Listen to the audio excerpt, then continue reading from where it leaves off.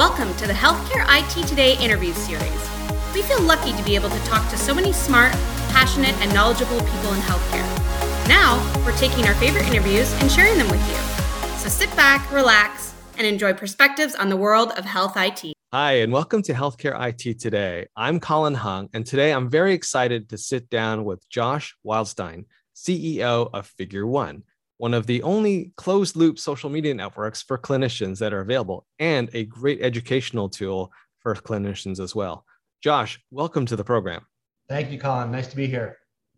Now, Josh, maybe before we get started, can you give our audience a quick overview of what Figure One is? The easiest way for most people to think about Figure One, and often the way the press would refer to it, is the Instagram for doctors.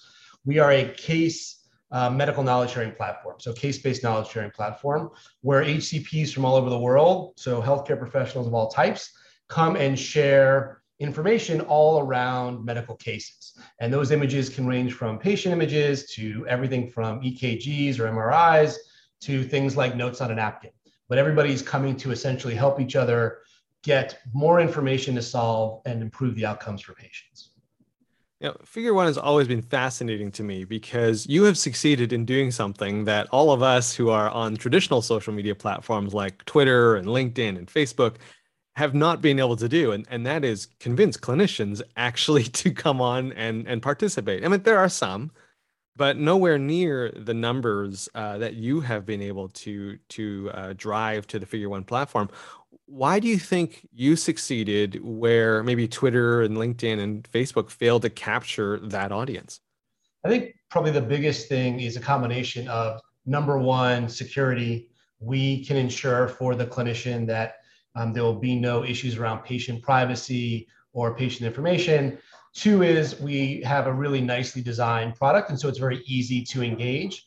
And I think that the collegiality within the community really helps drive kind of a network effect around getting more and more folks in there. And so, whereas LinkedIn, I think, is more well positioned around business, and a lot of the clinicians that I see in there are talking more around the business of digital health. And Twitter really much more focused, while there is, of course, Med Twitter, much more of a Wild West. You don't quite know what's going on. It's much more difficult, I think, to feel safe about sharing patient information there. And so I think that kind of combination of security, really nice, easy to use, in your pocket, with a robust community is really the key. Now, do you do anything special to encourage clinicians to contribute or participate in the conversations that are happening on Figure One? So really the key is that we really try to make it very clear to clinicians that there's a very collegial atmosphere on the product, and make it very simple and easy for them to come in and very quickly figure out a way to kind of feel like their contribution is being valued. And so we do things on our own to try to drive engagement onto the platform around various things like case-based quizzes or grand rounds or other type of unique learning products. But in terms of the actual community, the best thing is for somebody to come in, be able to see an actual case and either post it on their own and see reaction, or to contribute. That is kind of the best antidote for us to get people into the product. And so ultimately, when they can see cases that have been solved, when they can see appropriate treatments that have been discussed that are effective, it really helps them understand the value of the platform. Now, that's a really big, I won't say change, but it's certainly something that if you go to your website and talk to people who use Figure One, they really talk about the educational aspect of the cases that are presented there, the questions that are posed. Was that sort of always the goal, or did that sort of emerge from the use of the system? So the original mission of the company, the original goal, and really still the mission of the company, is to democratize medical knowledge. And so the original kind of founding idea was that as a healthcare professional, certain healthcare professionals in certain parts of the world, or even certain parts of places in the United States, may not have the same information as somebody else. And so if you got sick today, if you're in certain parts of the world, you're going to get great care. And in other parts, you may in fact not get the same care simply because of a lack of information.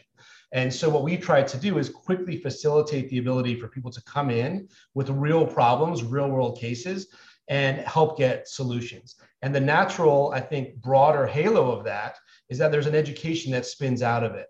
So if I put in a very specific case and you're able to help me, that case ends up not only being useful to you, but it has a long shelf life that is useful to a lot of people. And that's the biggest thing that we've been able to kind of transform into, is that it's not so much about the most recent case in the last week, but more about the platform's total aggregation of information, so that if you in fact run into something 3 months from now that I might have put into the product 6 months ago, you can still quickly find that value and that education. And that's really where we start to see the snowball effect of the education. So it's almost sounding a little bit like Reddit, when you go and get sort of tech help and you see some posts of people, having done things in the past, and now you can go there and see something similar. Is that sort of an? Yeah, I would say it's more, yes, but in a much more secure, policed way, right? I think the biggest thing that we are seeing is that initially the value was strictly around social interaction. And the thinking was, hey, it's a social network for doctors, just as you described. But it turns out that, number one, as we all know, HCPs are very busy. They don't always have time to engage socially, but they want to be able to consume and get quality information. And so I almost think about the evolution of how I look at it a little bit like talk radio, if you will, where 99% of the audience is just listening to the conversations. 1% or a smaller percentage are the ones actually calling up and having the conversation. And so for us, we see a lot of people engaging and uploading and commenting. But at the same time, if you don't have the time to do that, or you just want to come in and say, hey, how did other people deal with a very similar situation? You can do that knowing that the information is from a quality source. Awesome. That's a great, thank you for that analogy. I love that talk radio analogy. That's awesome. So if I was a physician or a clinician, what would you say to me to get me to sign up and start using Figure One? So I think that the biggest things that we see drive broad appeal is, number one, doctors are overwhelmed, clinicians are overwhelmed. Tons of information, you can't keep up. They're also, many of them, at least here in the United States, asked to see more and more patients, especially as more and more of them become employed. You have newer doctors who are essentially looking to get broader sets of knowledge, and seasoned doctors that are essentially looking to try to give back. And so the biggest thing is we can provide, again, very quick surgical-like education for you in bite-sized pieces that are of really high quality. And so if you are, in fact, somebody who values real-world learning, which is how most HCPs learn after essentially the second year of medical school, we're a very quick, simple, and easy way to get that information. And depending on where you are in your career, derive very specific value to you. So you brought this up a couple of times, and you just used the example there of medical education. And Figure One builds itself as the future of medical education. Is there anything that you're seeing that needs to be improved when it comes to medical education these days? Like, is there something we need to start doing? Is there something we need to stop doing? It's interesting because, and again, it kind of, I think, dovetails into how Figure One has ultimately evolved. We speak to a lot of medical students. We have a massive amount of medical students and residents as well. We've also done programs with, for example, the American Medical Association's Change Med Ed program. And I think most people, especially lay people, but even those in healthcare, would be stunned to learn the percentage of med students that don't ever go to class, and the percentage of doctors that look things up on YouTube or other places specifically. And so I think what Figure One has done, and we've heard this directly from many medical students, is give them a live, living, organic place to continue their education when they're not on the campus. And so if you think about the age of most medical students, not even just now, but even several years ago, they're digital natives. And when we go on medical school campuses and talk to them, they would say things like, when I leave the gross anatomy lab, which is obviously a physical place, very limited, why can't I continue to see more cases? Or why am I only limited to what's in a printed textbook? And so they are thirsty for more, which is, I think, part of our appeal. And so we make that very simple for them. They carry it around in their pocket, and they use Figure One in the same way they use their phone to do any other thing. And that's the biggest part of it. And so if I was to boil it down, I would say simpler, faster access to high quality content that allows people to be able to access it on demand. And that's really the big piece. So I have to ask this question: have you had any instances yet of Figure One being incorporated into medical education programs? So we've had a lot of discussions, not just with medical schools, but also residency programs, as well as even hospital departments, about creating much more kind of niche versions or smaller groups within Figure One. And so we're actually now, with our new platform that we rolled out about 8 weeks ago, actively bringing onto the platform medical school classes, residency programs, and even hospital departments, kind of in a pilot to see how those will work. So on the medical school side, it's really about the professor being able to put very specific content into the product and knowing that their students will engage. For residency programs, it's about two things really. One, helping the clinicians, the attending physicians and others assess competency. So you can put a case in and ask a resident, you can put a quiz in or a real case and just say, walk me through your thinking process, which is hard to do. But also you can imagine a scenario where a bunch of residents may be showing up at 6 a.m. the next day, and the attending can put the rounding cases in the product in advance and say, hey, here's the 8 patients we're going to go see, just so you know. And on the hospital side, we see a lot of interest in hospital departments that want quick, easy kind of second opinions, if you will, but only from their colleagues. And so they may say, I don't necessarily want opinions from every doctor around the world. I just want the other 8 guys I practice with. And so we can facilitate that. Interesting. So it's sort of mini circles within the larger circle of Figure One. It seems both the medical educators and hospitals want to say, I would like to just have opinions from my peers and share this way using you as the platform. That's right. It's almost like a two-sided version of the product, where on one side you have the global community, and you may, with one click, be able to share those cases there as well. But many of the physicians we talk to, and I don't mean this in a bad way, will say, like, I don't trust, I know I'm trained at Harvard, my 8 colleagues are from Harvard, and I don't necessarily care what all the rest of the world thinks, but I don't have an easy way to get the opinion of my other colleagues. And so they want to be able to do that. The other thing we see, kind of to broaden that out just slightly, is that on the health system side, health systems now, especially in the US, are employing more and more doctors. And a lot of these systems are geographically dispersed. Some may be just within the same city, like I'm on one side of LA and you're on the other, and there's no way we're going to be able to drive across town or across states. And so you and I may work for the same employer. You may be a world expert in something I need help with, and I may have no idea you exist within my universe, right? And so we can create a version of Figure One that would allow that to happen. Wow, it sounds like there's a lot of exciting things happening at the company over the next 12 months. I mean, I what you just described, to me, would be very exciting. It reminds me a little bit of some of the tools that consulting companies have, like the Deloittes and so forth, of just discovering experts within their own network and in their own company. It sounds like it's the same thing, where you can discover a world-renowned expert who you didn't know existed, who works in the hospital at one state over. That's right. I mean, there's a lot of ways to use this, but if you think about especially the economic side of it, right, which is what drives a lot of these discussions. If you think about the ability to get to a faster, more accurate diagnosis as being in the best interest of the doctor, the patient, and the health system, and now you have the ability to get that done faster, kind of virtually, you can really see the benefit. The other thing that we hear a lot from providers, especially in the US, is the desire to give back globally. And so things like, can we create a virtual tumor board for doctors who may see a case in Africa, have no idea what's going on, put it in Figure One, and know as a guarantee 3 hematologists in Florida will take a look at it and help guide them forward.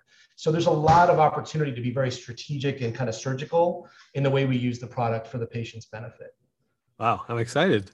I'm sure your users are very excited to hear about all these new features and things that are coming to Figure One.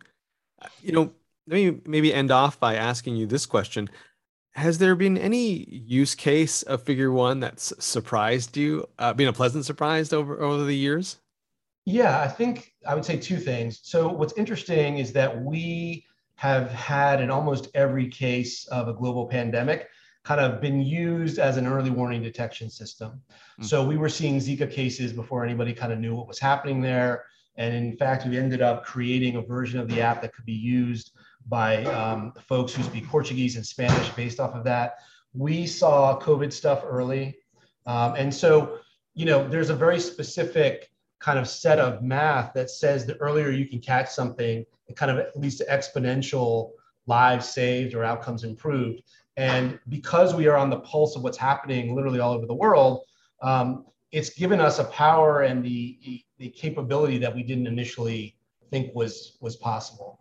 And so we see that a lot. The second thing I would say that's kind of a smaller and more narrow version of that is in rare diseases, where you can have somebody surface something that's unusual, ultimately educate the platform on that, and then somebody else come in and kind of help diagnose something like that. So as an example, we had somebody post a case of a patient who had a skin rash, something that was going on that was unusual. And it turned out, of all things, it was shiitake dermatitis, a weird reaction to eating shiitake mushrooms.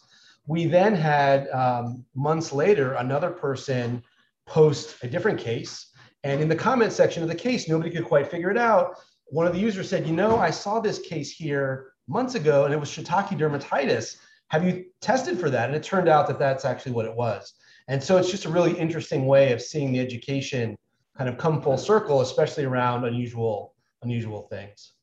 Wow, that's definitely encouraging. I mean, the rare disease world can use all the help it can get. So it's amazing that people are using Figure One in that way. Yeah, absolutely. Josh, final question. Is there something you want to talk about that I haven't asked you about that you want our audience to know about Figure One? So the one thing I would say that's kind of really neat that we've been successful with that maybe people haven't thought about is on the podcasting side. So and it's appropriate because of this. So we are now in the third season of our podcast called DDX, Differential Diagnosis. But we've taken a very different approach than most HCP podcasts. They're 10 minutes in length typically, and they're, I would almost call them infotainment or edutainment, meaning each podcast is on a specific case. And it's almost like the old TV show House, if you will, where a clinician will come on, we have a physician who is the host, and they will talk about a very specific case, and you can kind of get this quick but very interesting bite-sized learning. We did the first season on our own with no idea what to expect. It was downloaded over 200,000 times, which is a massive number. We then did a second season just on dermatology, which was very interesting, also very, very popular. And now the third season, of which we've just dropped the first 2 episodes already, is on rare disease. And so it's fascinating to listen to each of these rare cases. And so it's not something that people may have associated with Figure One, especially because they think of us as very visual. But we have Figure One for audio, if you will. And so it's really pretty neat. Awesome. That sounds pretty fast. I will definitely have to listen to the current season. I did listen to a few of the dermatology ones, and that, I heard about them. So I'm looking forward to this one. This sounds pretty interesting. Good. Thank you. Josh, last question. Where can people find out more about Figure One? So the fastest thing to do is just to go to figureone.com. You'll see the app. You'll see how it works. You'll see some of our resources. You can see a link to the DDX podcast if you like. That's the best place to go. Awesome. Josh, thank you for coming on the program and for sharing so much wonderful information. I really enjoyed this conversation. Appreciate it. Thank you, Colin. Thank you so much. This has been Colin Hung for Healthcare IT Today. Thanks for listening.